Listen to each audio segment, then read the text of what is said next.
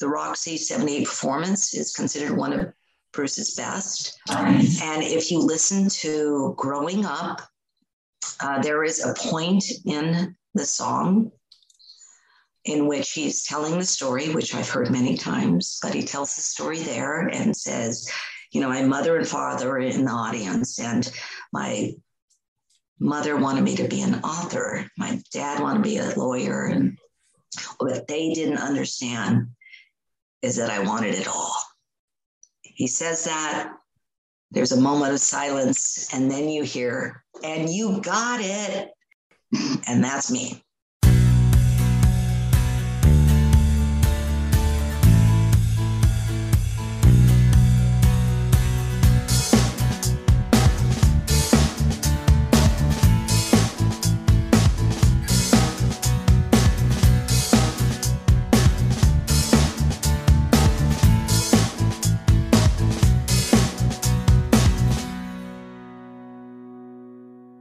Hello, everyone, and welcome to a new episode of Set Listing Bruce, your podcast all about Bruce Springsteen, his music, and mostly his fans.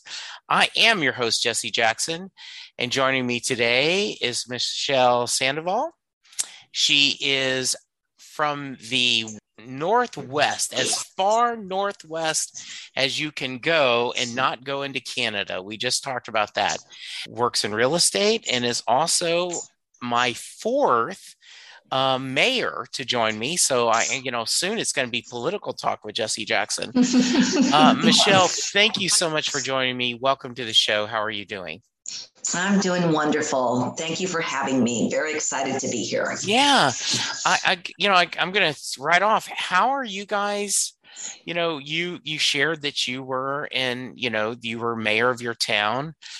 Talk to me of the past 18 months. How has it been with COVID and everything and all that, the responsibility of trying to balance, personal freedom and people safe? Talk to me a little bit about that. It's been difficult. I would also say that I feel that I'm very lucky to live in the town that I live in, as well as to live in Washington State, where there's very clear direction about the need to be vaccinated. And our county was the first, and I would say, I'm sure it's controversial, but nevertheless, the first county to mandate proof of vaccination cards if you wanted to go into restaurants. And of course, the theater, our beautiful old vaudeville theater, the Rose Theater, the Rosebud, and the Starlight are three different theaters that we have here, movie theaters, and you have to show your vaccination card. So while the beginning of the pandemic was completely unnerving, and a lot of meetings for emergency management and trying to figure out space. We just didn't know what was going to happen to our small town. We're a town of 10,000 and a county of 30,000, and we're the only city with amenities like the hospital, et cetera. Port Townsend, that I'm mayor of, is the only city in this county. And so there was a lot of emergency management meetings and, plans for the worst. And luckily, we didn't have the worst. In fact, it wasn't until the second wave that we had a death. And now we've had about a dozen deaths. But we're a small town. The next county over has had closer to 100 deaths. But our county is over 70%. I think it's closer to 75 now that they're vaccinating younger people vaccinated. So we have a population that is very community-minded and really wants to put an end to the pandemic by masking and by getting vaccinated. I believe that's fairly unusual for a very rural town like we are. But nevertheless, we are, we're very lucky that way.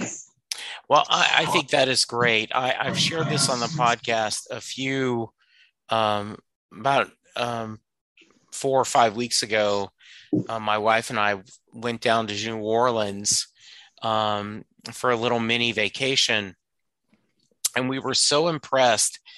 Every restaurant, every museum, every venue stopped us and said, show us your proof of vaccination. You had to show it. And it wasn't a matter of, this, Michelle, like, oh, just you send it to it and then immediately, I mean, they looked at it. They looked at the date. They wanted to.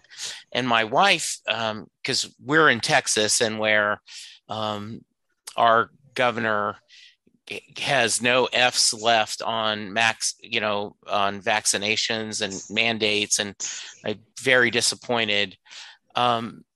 So, my wife was complimenting, like, this makes me feel good. Like when we got in a taxi, the taxi would very carefully, can you put on your mask? Because you had taken it off because you're outside. Oh yeah, sure. And more than one person said we cannot afford to be shut down again. Right. That this city will go bankrupt if we do not have tourists again. And so we cannot have a wave. And so we are taking this very seriously. So it's also very difficult to have full throated democracy during this time. And I think that that's what hurt us the most, is that we're a very community-minded city, and that we're a very passionate and opinionated city. Yes. And when you need public process to make decisions as a council, as a mayor, we usually have a lot of people showing up to meetings about whatever we're going to decide on. And we're all on Zoom. And it makes it very difficult for all of that public process to go on. So it's been really frustrating. It's been difficult for the community as a whole, but it's also been exhausting for the city staff to try to put on all these Zoom meetings and it's been a run for the last 2 years. Yeah. Well, I appreciate and I'm glad you guys are doing the best you can, and good for you. I end, and you will hear this, I end every podcast with go get vaccinated, wear your mask, wash your hands, remember to social distance, and let's all be good to each other, because that's the only way we're going to get through this. And I truly believe that. That is not just words for me. I got my booster last week. We are, my boss asked me, he says, what do you think about making it mandatory? And I said, I think you'd have problems with the team, but I personally, yes, get it vaccinated. We have, I forgot the amount of hours we lost, exactly hours of COVID over the summer, but it was enough to 7 full-time people. Yeah. And, our staff at the highest was like 80, 85 people on we do roadside assistance. So, that's almost 10% of your staff that you've lost due to COVID. Right. So, it's crazy. I know a lot of people are tired of hearing about it. They just want to move on. But the reality is we're not out of this yet. And the only way we're going to do this is for people to be smart about it, to listen to science. And, it is very easy. And we could spend a whole hour just talking about this crazy politics and how everyone seems to have lost their mind on both extremes, right? But the reality is there's got to be a way to find middle ground and to do the right thing, and vaccinations are not, they aren't red, they aren't blue. They are just, it's a medical fact. So like measles and smallpox and, everything else. So good for you, Michelle. We're going to get off this serious subject. And I'm going to start out with, the real serious subject. Yes, right. Yeah. I said, okay, enough of this. Let's talk about something important. Talk to me about growing up. Tell me, what kind of music did your family listen to when you were growing up? So my family is my parents are born in Mexico, so I obviously 7 kids in our family. I'm the youngest. My oldest sister is 20 years older than me, so a whole different generation, really. My oldest sister was married, or at least very close to it by the time I was born. Yeah, she was married because my niece is the same age. So my mother and my sister were pregnant at the same time, which is pretty wild. And my oldest brother was in college. So the interesting thing is that I listened to a lot of Mexican music. So a lot of the mariachi music, but also we listened to classics in terms of the crooners. Johnny Mathis was my first album, the Christmas album of Johnny Mathis, with him standing in the snow with, I think he had a red sweater on. So Sinatra, all of that stuff my parents loved. And, but because I had older brothers and sisters, and even the one that's closest in age to me is 9 years older. So, they were the ones that always turned me on to rock and roll, the Beatles, and everything that was sort of hip when I was a little kid, they were already experiencing. Hello, Pantheon Podcast listeners. Christian Swain here to tell you more about my experience with Raycon earbuds. Our family now has 3 pairs of Raycon earbuds around the house, and my wife just grabbed a pair of the Headphone Pros to replace some headphones from a company that was double the price. And yes, she loves them. Now, if you haven't pulled the trigger on a pair of Raycons, or even if you have, but you're in the market for another pair because they're just that good, well, now is the time to check them out, because they just launched their upgraded model of the best-selling everyday earbuds. With Raycon's upgraded everyday earbuds, now you also get active noise cancellation, ergonomic design, and multi-point connectivity that lets you pair with 2 devices at once. New quick charge function, 3 customizable sound styles, plus awareness mode. Available in a variety of vibrant new colors to complement any and all skin tones. I even have a pair of earbuds in a cool green color. I have tried just about every earbud known to humankind, and these Raycons are fantastic. Seriously, if you've been wanting to check out Raycons, there truly is no better time. You're going to ask yourself why you didn't check them out sooner, and Raycon offers a 30-day happiness guarantee. So what are you waiting for? Go to buyraycon.com/Pantheon today to get 20% off your Raycon order, plus free shipping. That's right, you'll get 20% off and free shipping at buyraycon.com/Pantheon. buyraycon.com/Pantheon. Hey folks, Stefan Shirazi and Renee Richardson here from the Metallica Report. And we are proud members of the Pantheon podcast family, where the best of music and podcasts unite. We've got something pretty cool for you. We're giving away an exclusive Metallica merch package worth over $250. That's a whole lot of Scary Guys, Skulls, M72, and other sought-after Metallica swag. And we've made it easy for you to win. Follow and share the Metallica Report, and you're in the game. Go to pantheonpodcast.com/Metallica, enter your email, and hit that button to be entered to win. And just like that, you're eligible for our monthly exclusive Metallica merch package. And guess what, rockers? You can enter every month, so just do it. And while we love our global brothers and sisters, the lawyers won't let us ship outside the U.S.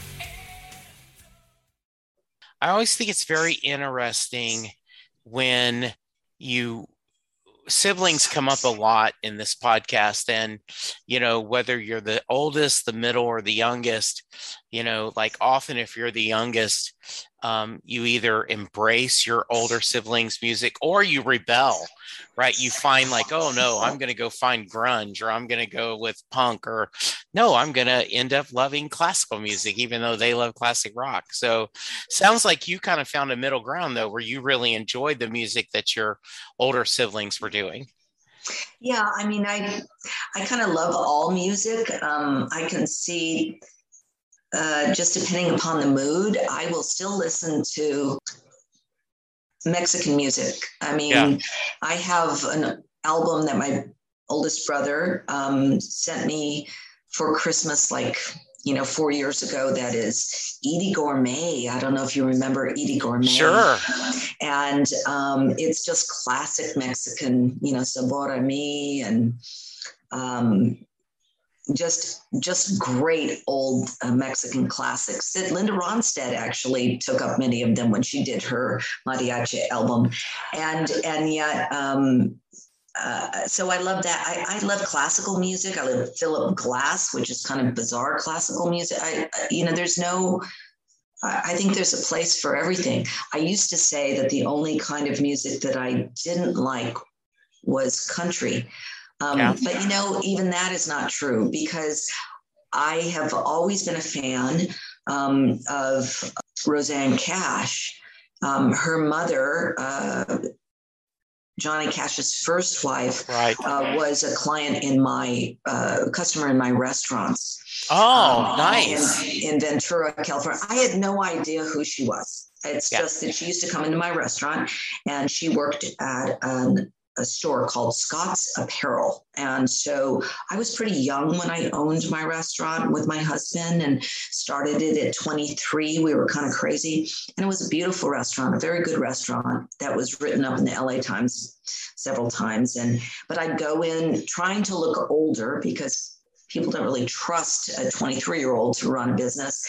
And I would go into Scott's Apparel and buy some nice clothes so I could be a good hostess at the restaurant. And Vivian waited on me all the time. And so I got to know her, and she would come to my restaurant, and I had no idea who she was until one of my waitresses who grew up in Ojai. So Johnny Cash and Vivian lived in Oakview and in Ojai. She said, that's Johnny Cash's ex-wife. And I was like, really? Oh, I didn't know that. And then she brought in Roseanne one day, and I was just like, oh my God, I can't believe Roseanne Cash is in my restaurant. So as soon as, so I really liked Roseanne, but she really didn't play country. She was a pop star when she was young, and I don't even know what to call her now. I love her, and I listen to her constantly, but my love of her got me into Rodney Crowell, and of course, Johnny Cash, and then June Carter. And then of course, from there, I went into country. And so even country, I love. So I think all musics are appropriate depending upon what emotion you're feeling. And so I love all kinds of music. Yeah. Yeah, that's great. And I really loved hearing Roseanne Cash was in the Ken Burns documentary about country music, and she was really good. And I've listened to several podcasters where she's interviewed, and she just seems just this wonderful person. And I agree. I love her music. So talk about, when did you first discover Bruce? And if you can, Michelle, tell me what about his music spoke to you. Why did Bruce was something special? So it was either when I was a junior or senior in high school. And in high school, actually it was before high school. It was probably 7th or 8th grade. I started to become obsessed with Joni Mitchell. And so Joni was really my first obsession, though my first love of kind of rock and roll and blues and sort of a very different vibe was Leon Russell. And Leon Russell was my first concert ever that I went to when I was probably 13 at the fabulous Forum in LA, if people know the Forum. And but once I discovered Bob Dylan and saw him when I was very young, I started going to concerts at 13 and 14. And most of the time I was lying to my parents about where I was going. But nevertheless, fell in love with Dylan. My best friend across the street from me, and you need to know that I was very restricted in terms of what I could do, what I could say, how I could dress, because I was a good Catholic girl who went to Catholic school my whole life.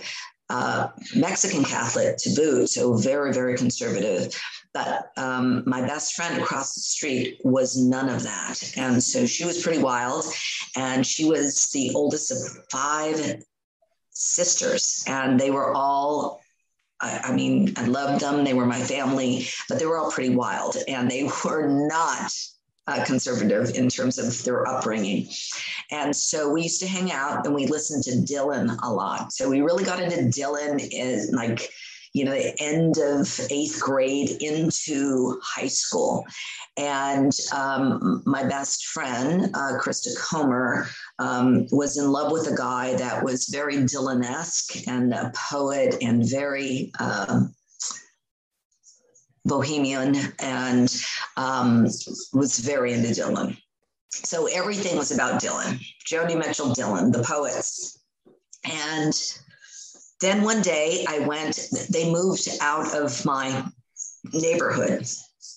And I remember very clearly that I went to go visit them, and I rarely did in this new house because they were in a few towns over. So it was half an hour for me. And I went to go visit Krista, and her boyfriend, Tom Bowles, was in the room. And, you know, you had those little vinyl, you know, the record players that had the 2 speakers that went out that you could have in your room. And I can remember them putting on Bruce, and Krista said, "This is going to blow your mind."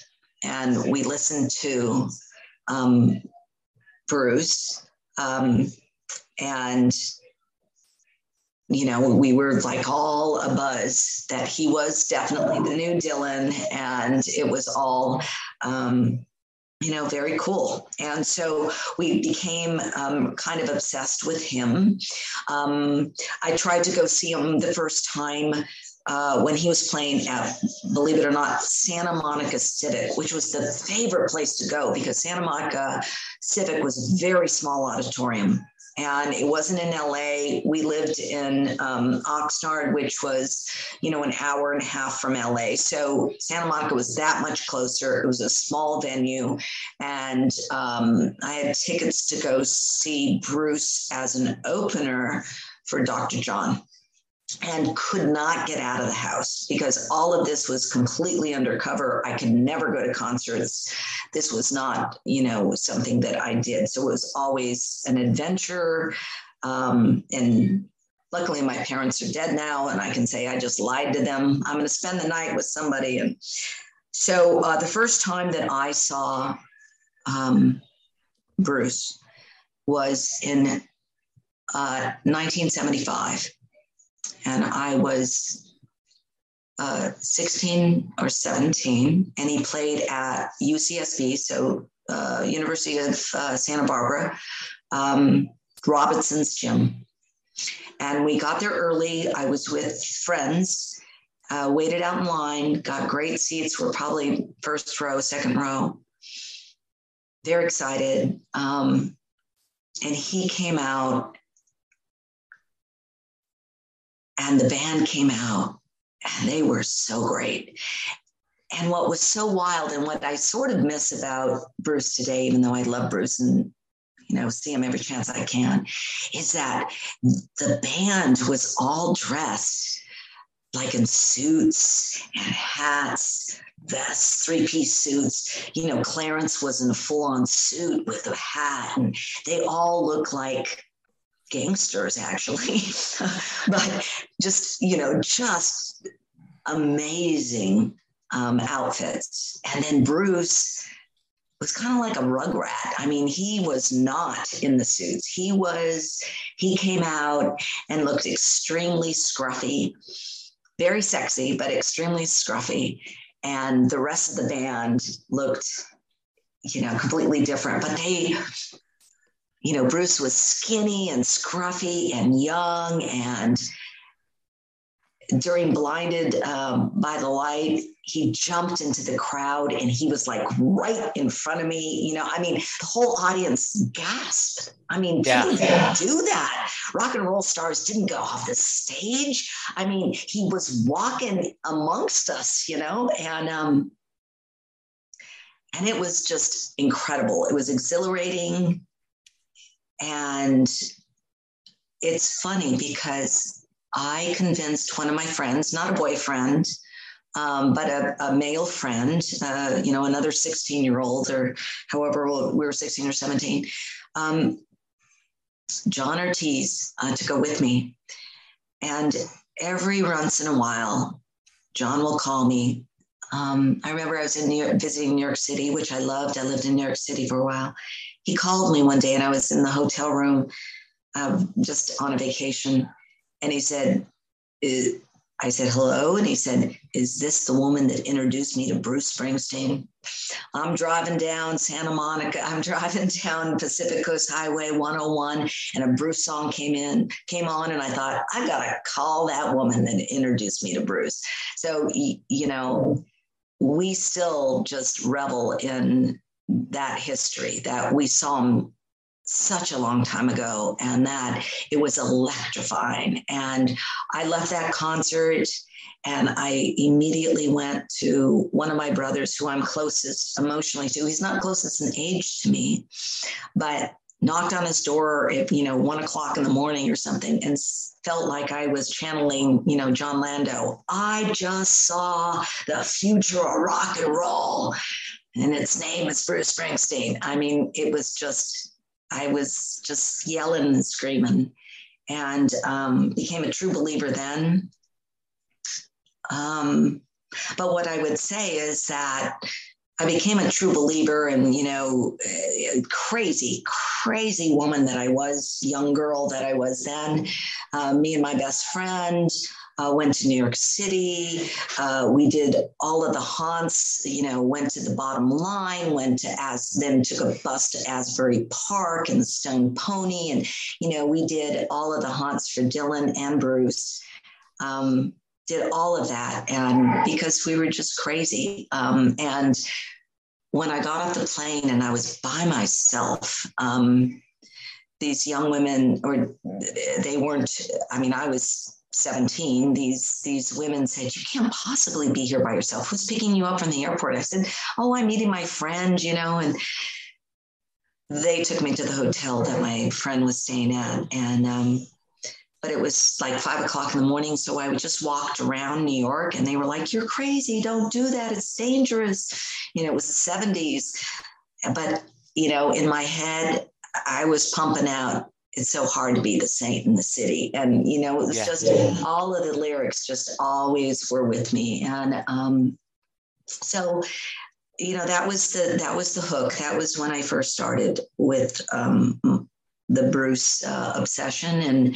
And then in 78, I was out of my second year of college, came back home. I'd seen Bruce again in, I think it was Oakland. I went to school in Northern California. I saw him in Oakland. And this was the Darkness tour then, because it was must have been the Born to Run tour, just had been released when I saw him in 75. And so I saw him in Oakland and went home for the summer, and he played at the Forum one night and saw him with a friend. And then on the way home from the Forum, they announced that he would be playing at the Roxy, which was a small West Hollywood club, and that the tickets would go on sale the next day. And I was working as a waitress in the summer, and I played hooky and went to the Roxy and waited in line all day long, trying to get a ticket along with hundreds of other people. It's a small little club. And once again, at this point, I must have been 20. Yeah. And the tickets were bought by Columbia Records, and people were pissed because we had waited in line all day, and then there was no tickets. And so everybody gathered together, and half of the people went to Columbia to protest, and the other half went to KMET, which was the local rock and roll station. I went to Columbia. We got nothing. The people that went to KMET got tickets. Oh, okay. And so I went back for the show's performance and stood outside all day long and heard from the outside the sound check. Tom Waits was out in the alleyway between the Roxy and the oh my God, I just forgot the name. The bar, holy shit, just forgot the name. On the other side of the alley, there was I want to say the Sunshine Room, but it's not. Anyway, so there was a bar and then the alleyway and then the Roxy. And Tom Waits was out there. And I mean, I hung out to listen to the music coming out of the sound check and hoping to see the band and hoping to get a ticket. Waited all day, talked to some people that knew Bruce from New Jersey, Sharon and Marty, and they had tickets. And I was beside myself, couldn't get in, couldn't get tickets, even though I'd waited all day. And so at a point, a gentleman comes up who works with the band and hands Marty and Sharon these tickets. And he looks at me and I'm like, do you have a ticket for me? And he said no. And Marty and Sharon went in, gave me a hug, and I started crying. And this guy's like, oh my God, don't start crying. And, and he says, go watch a movie or something. You're in Hollywood, you can wait for your friends to get out. And I said, I am standing in front of the Roxy. I'm not going to go see a movie. I got to see Bruce Springsteen. And the concert started. You saw all these stars getting in who had gotten tickets from Columbia. And it was packed. And I was sort of along the sidelines. And the gentleman who rescued me, who worked for the band, was, I believe his name was Mark. Okay. His last name was Rappaport, and I never forgot it because all these people were saying, give us a ticket. And he said to me, whispering, I'll be right back with a ticket for you. And so when he came towards me and everybody was yelling and he said, come over here. And I thought, he says, back off, people. I don't have any tickets. I didn't go anywhere because I believed him. And then he said, not you, you come. And he gave me a ticket, said, Merry Christmas. And I got inside and a couple of songs had played. And when I went in, it's a cabaret style setup with tables. Okay. And I couldn't believe it. There was a front row seat at a table. Said, is this seat taken? No, sat down. And then I remember a waitress came up to me and said, would you like something to drink? And I thought, holy shit, I'm in the front row at the Roxy and they're asking me if I want alcohol. And it was one of the best nights of my entire life. And so the Roxy 78 performance is considered one of Bruce's best. Right. And if you listen to Growing Up, there is a point in the song in which he's telling the story, which I've heard many times, but he tells the story there and says, my mother and father are in the audience, and my mother wanted me to be an author. My dad wanted to be a lawyer. And what they didn't understand is that I wanted it all. He says that. There's a moment of silence, and then you hear, and you got it. And that's me. So on that record, first it was a bootleg tape that my brother taped that from KMET Broadcasting, not Roxy. But I heard my voice, and that's me. And it's funny because I read an article about 2 years ago, right before COVID, in which some guy said, some, philosophy about Bruce. And then they said, and this person can shout out and you got it. And, she was right, blah, blah, blah. And I thought, oh my God, that's me. And when my son, I have a son who just turned 30, when he was a young child, one day I played him. And I said, I'm going to play this album and you're going to hear your mom's voice. So in any case, on the bootleg tape, you hear my voice many times shouting out a request for 10th Avenue. And, but but that's the one that lives on the 75 album and that live show. So Michelle, first off, great stories. I'm thinking I've had some wonderful stories on this podcast, but this is easy. This hits the top 10. I love that story so much. The other thing I was thinking of when your friend called, from the Pacific Coast Highway, right? The ties that bind, right? That because you're the one, anytime I hear Bruce Springsteen, he thinks of you and your friendship, and a little bit Bobby Jean, a little bit of Tommy, ties that bind. That's an absolutely wonderful story.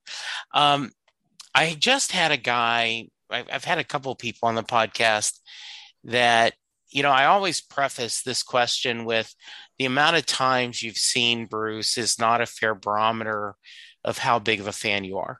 I think it depends on your age, economic situation, where you live, just there's a lot of things to go into it.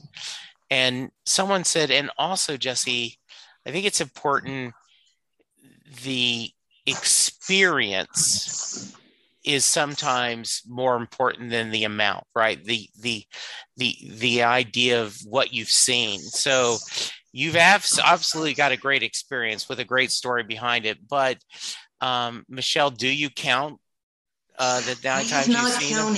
I have not counted. I saw, just in that tour, the best part was that my friends Marty and Sharon called me the day after that whole experience at the Roxy and said, we're going to San Diego Arena tomorrow night.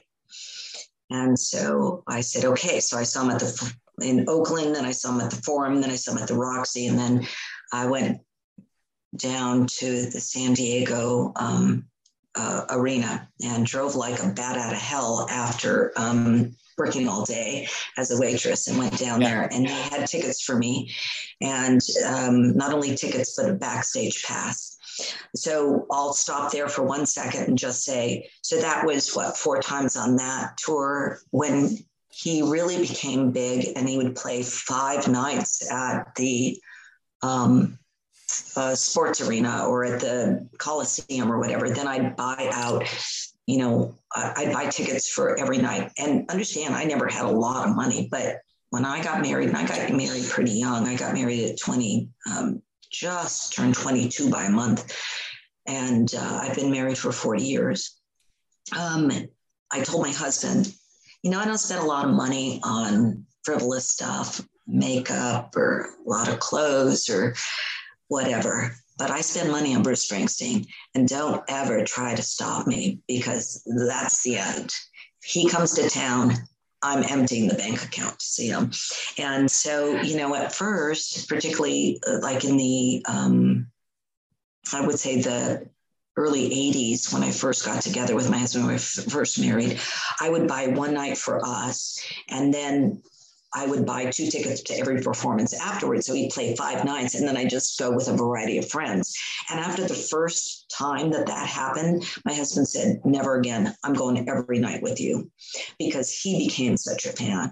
But I never really counted. But when I was in a really metropolitan area, I would go to every show for, every tour. And then I moved out here in the boonies to Port Townsend, Washington, and he plays Portland one night, he plays Seattle one night. So I see him in Portland, I see him in Seattle, I see him in Vancouver, Canada. But, he doesn't play the runs that he has. But I've gone to New York City to see him. I saw him for the I just saw a video with REM, that Rock the Vote tour in Philadelphia. So I went to go see him at the Rock the Vote. I've seen him in New York City a couple of times. I saw him 4 times. I hate to admit that I was that greedy, but 4 times on Broadway. Good for you. Roseanne Cash said when she was on Instagram or whatever social media, and I'm a big fan of hers, she said, my joy is seeing reading or seeing certain people. It's art. And I had the opportunity to see Bruce. I've seen Bruce 3 times on Broadway, and that's my joy. And I went, okay, yeah, that's a good reason. And the last time I saw him was just this last September when he came back. I saw him on my birthday, September 2nd, and that was my 4th time. I went alone this time. My husband had a stroke recently, and it's difficult to travel. But it has been a hard couple of years since he's had the stroke. I can imagine. Since COVID, but I decided I'd go and see Bruce again. So I've never kept track, but every tour I've seen him in many states. I've never seen him in Europe. I saw him in Canada. So my goal is in 2022, if he tours, I tell Marty, my husband, we're going to see fucking Bruce Springsteen in Europe. We are going to see him in Italy, and we are going to see him in Ireland, because those, live concerts that we hear are so full of love in those places that I really want to see him. So if I want to get back to the San Diego arena, the backstage pass. So I was a very young 20-year-old and got backstage and really didn't realize how lucky I was until many years later that got backstage. I got an opportunity to meet Bruce. I met the band, and it was when backstage was really backstage. There was nobody there, though there was Cameron Crowe, and there was, I'm trying to remember the name of the woman. It was not Scarlett Rivera, who was the violinist for the Rolling Thunder Review, but it was someone from Rolling Thunder Review who was right in front of me at Will Call picking up the tickets. And I had an opportunity while Cameron Crowe was laying on a bench in front of me and I was drinking a Heineken for us all to sing Poor man want to be rich, rich man want to be king, and the king ain't satisfied until he rules everything. And, I saw Bruce being interviewed behind a glass, and it looked more like an interrogation. I thought, boy, this isn't any way to enjoy your evening after a show. There were like 5 reporters in a row. He was sitting on the other end of the table. And it was something. It was something to get backstage. It was something to meet all the band members. And I'll never forget it. I got backstage passes for the next tour. And it was at the somewhere in LA. So it was either the Forum or the Coliseum. And there must have been, I don't know, 5,000 people backstage or 2,000 people. It wasn't backstage. It was just a lot of people got tickets, and there was a big spread with, booze and food. And a friend gave me backstage, and I walked in. I said, no, we're leaving. This isn't it. After I had a backstage pass with just the band and like 5 other people, I didn't want that other thing. I wasn't there for the food and the drinks. So that was the best thing that I've ever experienced in terms of Bruce. That was a long time ago. I love that story, Michelle. That's so great. By the way, if you want to, and I realize you are a very busy public servant, but there is a website called My Boss Time, and this guy Elko has actually built a database of every show Bruce has ever attended. And if you set up a free account, and it's My Boss Time. Okay, I'm writing it down. Yeah, you can go to and like, oh, I did this show, because it lists every tour. And then what's great about it is behind the scenes, it will then tell you, this is your most heard song. These are songs that were premieres for you. These are rarities. Like he happened to play The Wall from High Hopes at one of the shows I went to. And like according to Bruce, this My Boss Time, he's only played it less than a dozen times. Yeah. So there was an app that was called Bruce Fanatic. Right.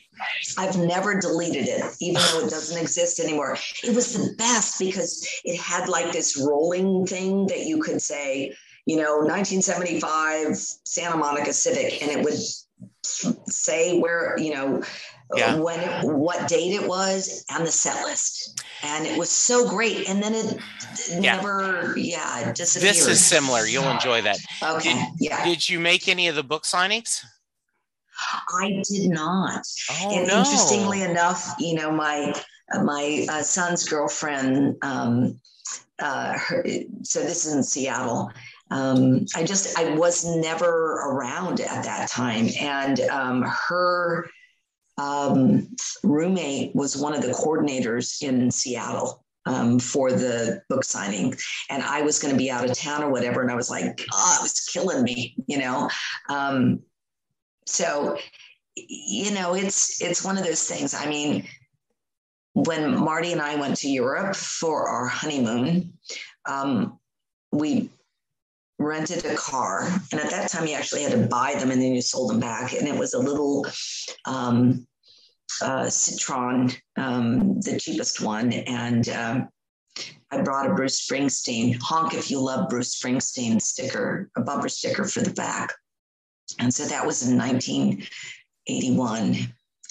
And my husband had to remind me as I was driving and flipping people off who were honking at me, you have a bumper sticker that tells people to honk. What are you doing? I was like, oh yeah, that's right.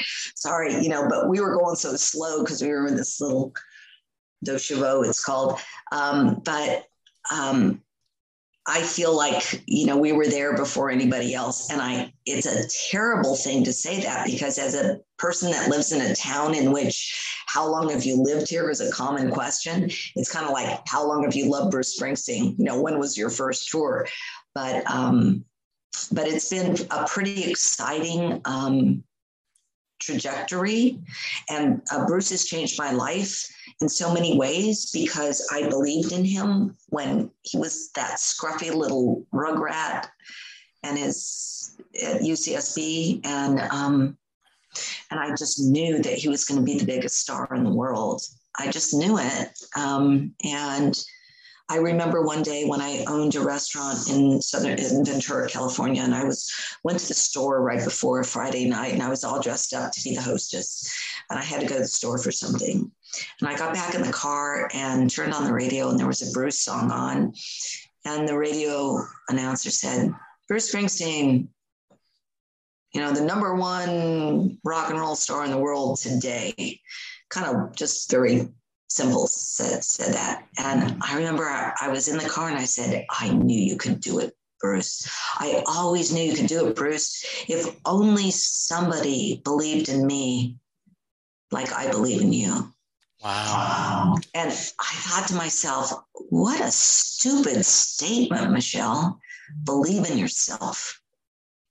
And it was that reckoning. It was that realization that I thought, holy shit, what do? We really, we admire and we hero worship all of these people, and we need to put it into ourselves. And that day really changed at least the way that I thought about myself, that I love Bruce, but I also need to believe in myself. And it was just sort of this realization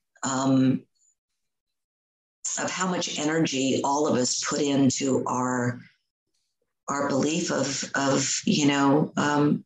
very worthy characters. I mean, I love Bruce because not only is his music wonderful and his lyrics moving, but I'm glad that he stands on the right side of history so many times, or it would break my heart, as somebody that is a liberal and believes in truth and justice. But I also understand that we need to take a lot of that energy and put it into ourselves. A couple things about that makes me think is, one, we do a little bit of echo there. Okay. We are often not we are not as forgiving to ourselves as we are of other people. We will be so hard on ourselves, but we would never try to hold someone else to that standard we're trying to hold to ourselves. And I'm not saying we shouldn't hold ourselves to a high standard, but it's okay. Sometimes, yeah, we messed up. We screwed up. We were doing our best. Goes back to the, I did as well. I'm going to mess it up, right? But I did as well as I could. And when I knew better, I did better. And I just agree with that. The other thing I really, really love that idea is we do have a sense of, he does feel like he's ours. And, I talk about this all the time when people go, why are you a big Bruce Springsteen fan, Jesse? Why do you do a Springsteen podcast? And I go, well, it's a cliche, but his music has been the soundtrack of my adult life. And he's been a good companion on this part of the ride, to quote Land of Hope and Dreams. And I love that. I also tend to be very liberal and very left-leaning. I do think it's sad. And I don't remember who said this, but someone posted after the Super Bowl ad that if anything can tell you how divided our country is and how far away from the middle is how the far right and the far left both crucified Bruce for his commercial, when all he was trying to say is, can we just try to find a middle ground? I have a really good friend who's a conservative. I always like to say he's one of the good conservatives, like he believes in a smaller government. He believes in a lot of personal freedom. He is, and he says what bothers him is, you want everyone to have health insurance. I want everyone to have a health insurance. And he doesn't mean him and I specifically, in groups. We both want people to have health insurance. We just disagree how to get there. Why can't we find something that we're both happy with? They want a safe border. They want a safe border. Can't we find a common ground to figure out how to do this? And I'm especially frustrated, and I promise listeners we'll get off politics, but living in Texas, my congressman was just one of the 4 that former President Trump just praised. And, and as we're recording this, the Congress and Senate just voted to raise the debt ceiling. And you look at every frickin' conservative going, once again, Democrats raising the roof to pay for all their spending. And I go, you lying SOBs. This is spending from the past 3 or 4 administrations. This has nothing to do. This is, why do you not want our government to meet the obligations that we have? And most people don't pay attention, so they don't even know what it means. Right. They don't know it's past bills. Yeah. They just know that it's something to do with finance, and so they're against it. And they get, as we said, they get tired head. That's one of my sports stations I listen to. They say, you get tired head, right? Yes. I just don't care anymore. Right. And it's very disappointing. I personally, I agree with you. I don't know if I will get to Europe, but I would love to do that. I'd love that experience. And luckily I've had a few people that have guested on the podcast, like, Jesse, you get here, everything else is on us, right? Like you and Linda come and do. So that's wonderful. Talk to me. Are there favorite albums or songs that have meant something to you and your husband, which, by the way, I love that you converted him and now then you guys are in this together. And I'm sending, absolutely positive vibes for him and his health. I just, wishing you both the best. Thank you. So many songs, gee whiz.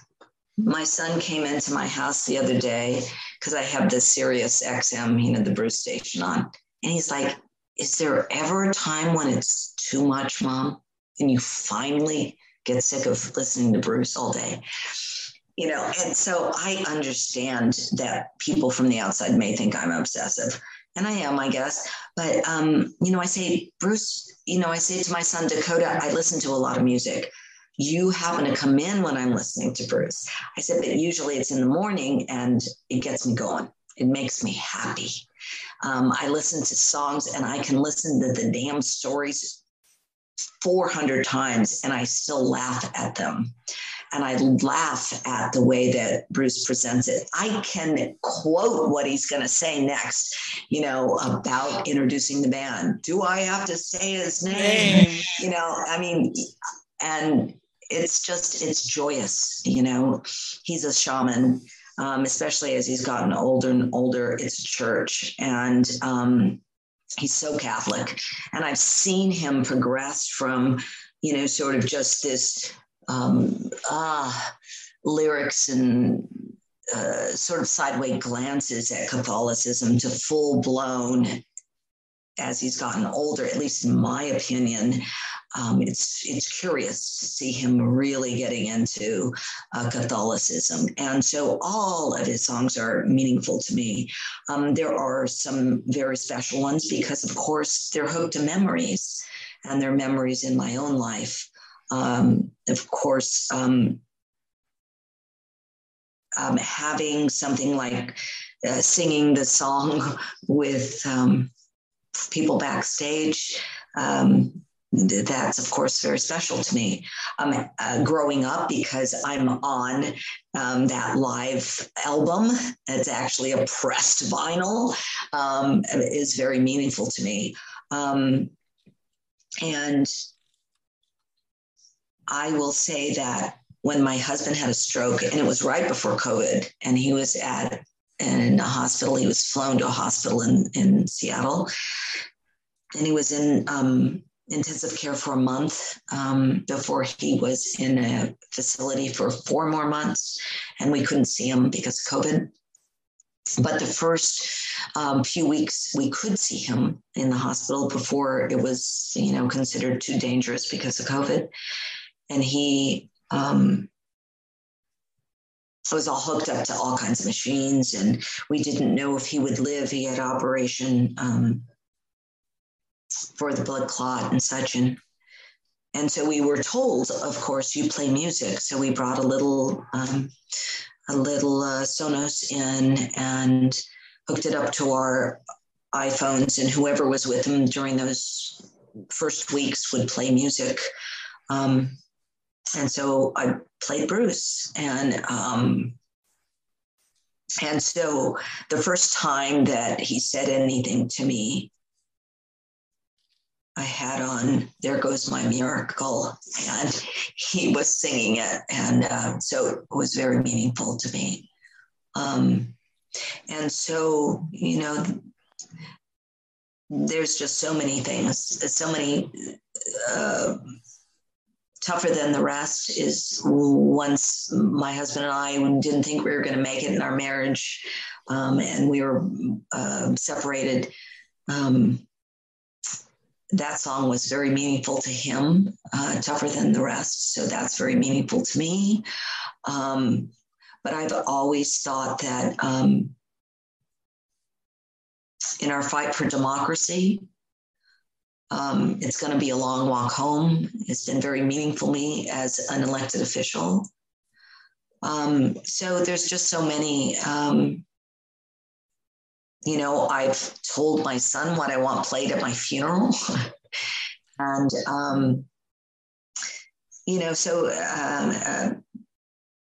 so there's so many meaningful songs to me. And, Bruce is, I'm thankful that he has been able to be so much more eloquent than I ever could be in my life, in terms of moving me through the different phases in my life. Thank you for sharing that. I can only imagine "There Goes My Miracle" is just something beautiful, and I wish the best for your husband. And I hope you guys do get to go to Europe. And that's great. Yeah, we're really, I keep trying to figure out how to make it happen, because he's in a wheelchair. And it's really tough getting around. Yeah. And this world isn't made for people in wheelchairs. No, and it's it's a disability, but the worst thing is he can't speak. Oh, he has aphasia. And so he's a super intelligent guy, wrote many books and was the CFO of a company here. And so he's pretty frustrated, and so am I. But, I know that, I'm determined, and I'm hoping that COVID will allow us to see Bruce Springsteen next year, so we'll see.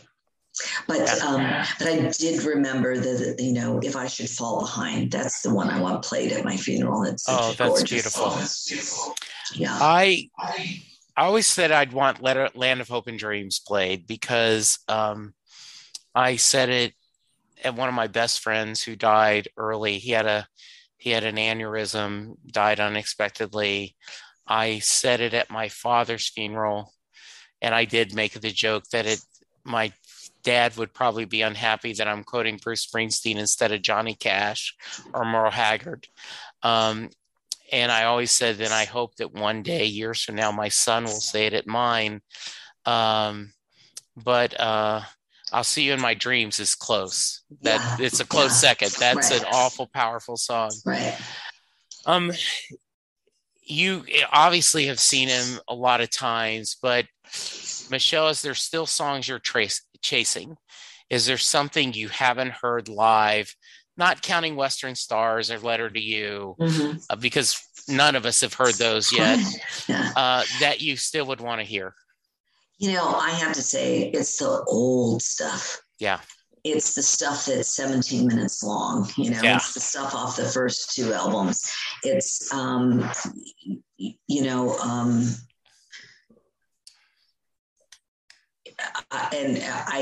guess I'm old enough. I have to look at the names, but it's it's either, just today I heard Backstreets, and how many times, I remember there's an article that said how many times that he actually says Backstreets in the song. And I thought, what amazing thing that he could say it so many times, and it's such a great song, and that's all he says. And then I remember another critic saying Bruce has more power and has more capacity for feeling and expression in his uhs and uhs than anybody else, and so, but the early songs, those really long songs like Backstreet or Incident on 57th Street, or all of those that we rarely get to hear because they are so long, and they usually have a lot of horns, and they're just a whole different experience. I would love to hear those again, frankly. And I love some pretty obscure songs that, I think on one of the Sirius channels, which, by the way, here's my big bitch about that. There are no women that do anything about Bruce. I mean, all due respect, Jesse, there's you doing the podcast, every Twitter handle, all of SiriusXM, it's all men. Like, I think that there's some women fans. Where are they that are doing any of the coverage, So luckily, about half my guests are female. So that's something. And you have a full-time job. You have multiple full-time jobs, but I will tell you right now, Michelle, anytime you want to interview someone, I will put it up. I will edit it. You can be the guest host of Set Listing Bruce anytime. It's a curiosity. No, it's a curiosity. If you listen to, the Bruce channel, it's all men. And it's like, I gotta wonder, there are some Bruce chicks out there too. Oh, absolutely. Yeah. And so, but the songs, getting back to your question, Jesse, I want to hear the kind of obscure ones like Fire. And well, Fever, you never hear anymore, but Yeah. Fire going down. I like the Downbound Train going down. I mean, they're not popular songs, Right. but I really love them. And my favorite song, I think that, instantly made me have tears, was back in the 80s. And it was during the run at the Coliseum. He would close the show.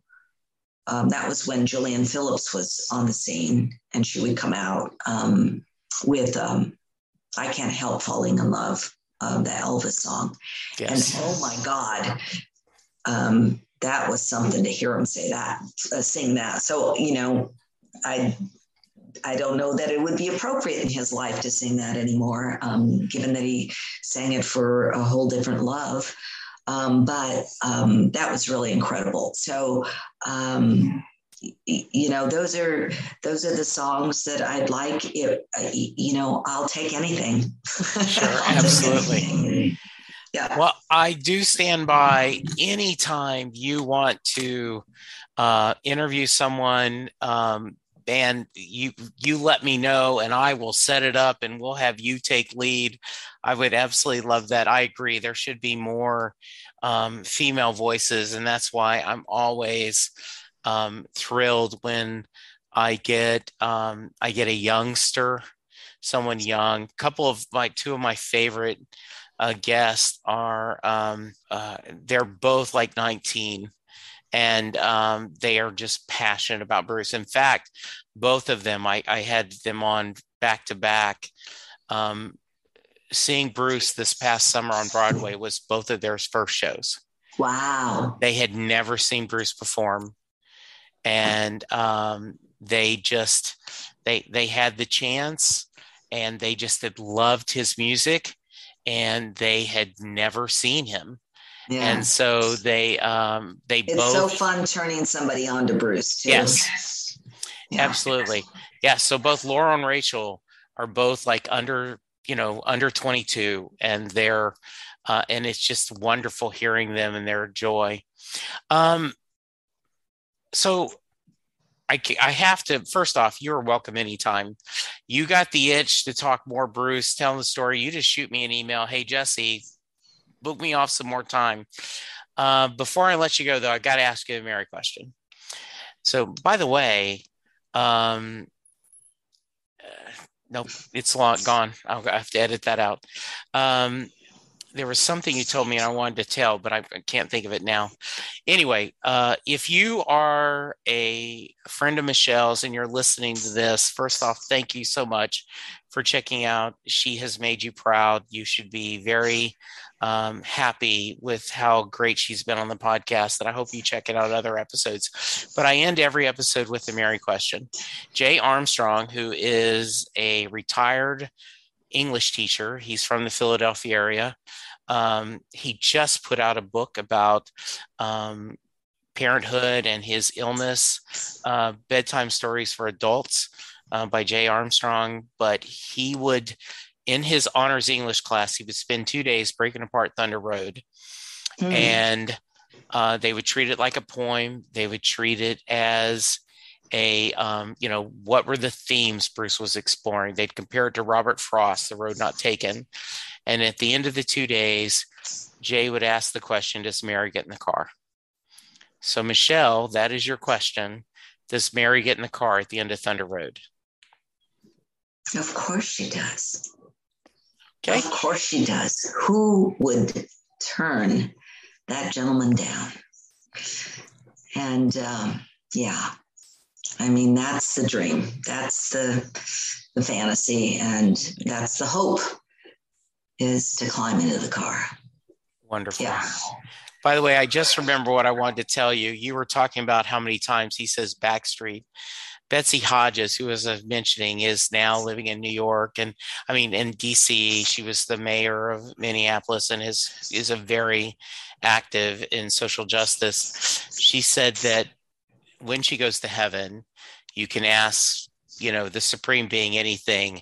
Her first question is, how many times did I listen to Thunder Road?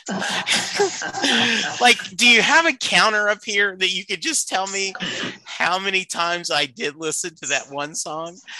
I said, yep, I think that would be a good question for all of us. Any final thoughts or any final things you want to share? Well, I just, can go on and on just as you can, Jesse, about Bruce and our experiences and how our lives are entwined with his music. But I do want to say that I had a lovely experience. I went backstage for Little Steven's Rock and Roll Foundation at Nationals. So this was for my birthday like 4 years ago, I think. Bruce was there, maybe it was 2018. I can't remember. But I took one of my staff people from work who was a New Jersey girl who had never seen Bruce. And I was like, what? Yeah, gotta come with me. Yes. So we went to Nationals and we got some really nice seats because we donated to the Rock and Roll Foundation, and we went backstage to meet Little Steven. And when I went up to Little Steven, I said, first time I saw you, Stevie, was 43 years ago. And he looked at me and kind of paused and he said, we look pretty fucking good, don't we? I love that. And I went, you're right. We look pretty fucking good, So it was really funny because I didn't know how he would respond, but it was great. And so, it's a long time that we can be fans, but we're still doing it pretty good. So yeah, and I think we're blessed that I'm sure you saw on social media the clips of him playing just a couple of nights ago for the Steve Earle Foundation. Yeah, it's fabulous. Yeah, with Roseanne Cash, by the way. Yes, indeed. Steve Earle and other people. Yeah. Yeah, that's. In fact, I was disappointed. On a scale 1 to 100, I was at 99. That's how little I was disappointed. But I went to a Nashville show, a few years ago, and I just knew someone would join him on the encore. I mean, I was hoping for like Roseanne Cash or just anyone. Like, it's in Nashville, right? Right. And no one did. And I was just slightly disappointed because I thought it would have been cool, because my very first show was in 2002 here in Dallas at the Rising. And Don Henley lived in Dallas. I think he still does. He joined Bruce for I Fought the Law as an encore. So it was so cool to hear, for Don and him to be out there. So I was like, oh, we're going to get somebody cool in Nashville. Maybe it'll be Roseanne Cash. How cool. And they could do maybe one of her dad's songs. Oh, that'd be great. But it didn't work out. Thank you, Michelle. This was so wonderful. Yeah. I had a blast. If someone wants to reach you, what's the best way? You can look up the city of Port Townsend, Washington, which is a fabulous city. And all of my information is there as mayor. Spell the city? Port, P-O-R-T, Townsend, T-O-W-N-S-E-N-D. Okay. Port Townsend. And, or you can, own a real estate office. So if you look up real estate in Port Townsend, you'll still find me. I'm pretty unavoidable. Very nice. Thank you so much, Jesse. I really appreciate it. I appreciate it too. Listeners, you go get vaccinated. Go get your booster shot. Let us wear your masks. Remember to social distance. Let's be good to each other, because that's the only way we're getting through this. Thank you, Michelle. Thank you, listeners. We will talk to you soon. Goodbye. Doing a podcast at times can be a one-way conversation, and I hate that. So please let me know what you like and don't like about the work I'm doing. You can reach the podcast via email at setlistingbruce@gmail.com. The show is on Twitter at setlistingbruce, and my personal Twitter is at Jesse Jackson DFW. We have a website, www.setlessingbruce.com. From there, you can find links to other Springsteen podcasts as well as other music-themed podcasts. We have a page devoted to our own SLB All-Star Band. These are guests who have been on the podcast more than 3 times. There is a link to our store where you can purchase Set Listing Bruce shirts as well as a Mary Question t-shirt.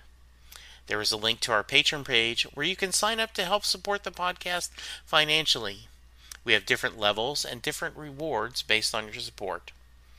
If you don't have any extra cash, and right now who does, you can support the podcast by subscribing via your favorite podcast player and leaving us a review. The more reviews we have, the easier it is for people to find us.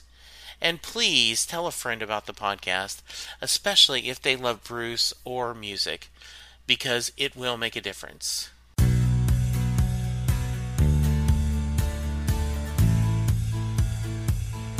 You just heard the fun talking, hard rocking, music loving, album ranking, fan thinking, joy spreading, lyric reading, story sharing podcast that is the one, the only Set Listing Bruce. The theme for Set Listing Bruce was written by David Rosen, used by permission. It's NFL draft season, and that means it's time to start thinking about fantasy football. FantasyPoints.com features industry-leading experts and prognosticators using proprietary hand-charted data to help you score more fantasy points. FantasyPoints.com is the place to go for whatever kind of fantasy football you play. Whether you play fantasy football, daily fantasy sports, or do a little bit of everything, Fantasy Points has the meticulously researched content to guide you to victory. And why wait for the fall? Fantasy Points also covers the new spring football league, the UFL. Join the guru, John Hansen, Scott Barrett, Joe Dolan, and other massive names in the fantasy football universe with an exclusive offer. Use code Pantheon for 15% off any Fantasy Points package, including the all-in package, with access to every article, tool, and data nugget that Fantasy Points has to offer. That's FantasyPoints.com and code Pantheon for 15% off at Fantasy Points. FantasyPoints.com, code Pantheon. Score more fantasy points.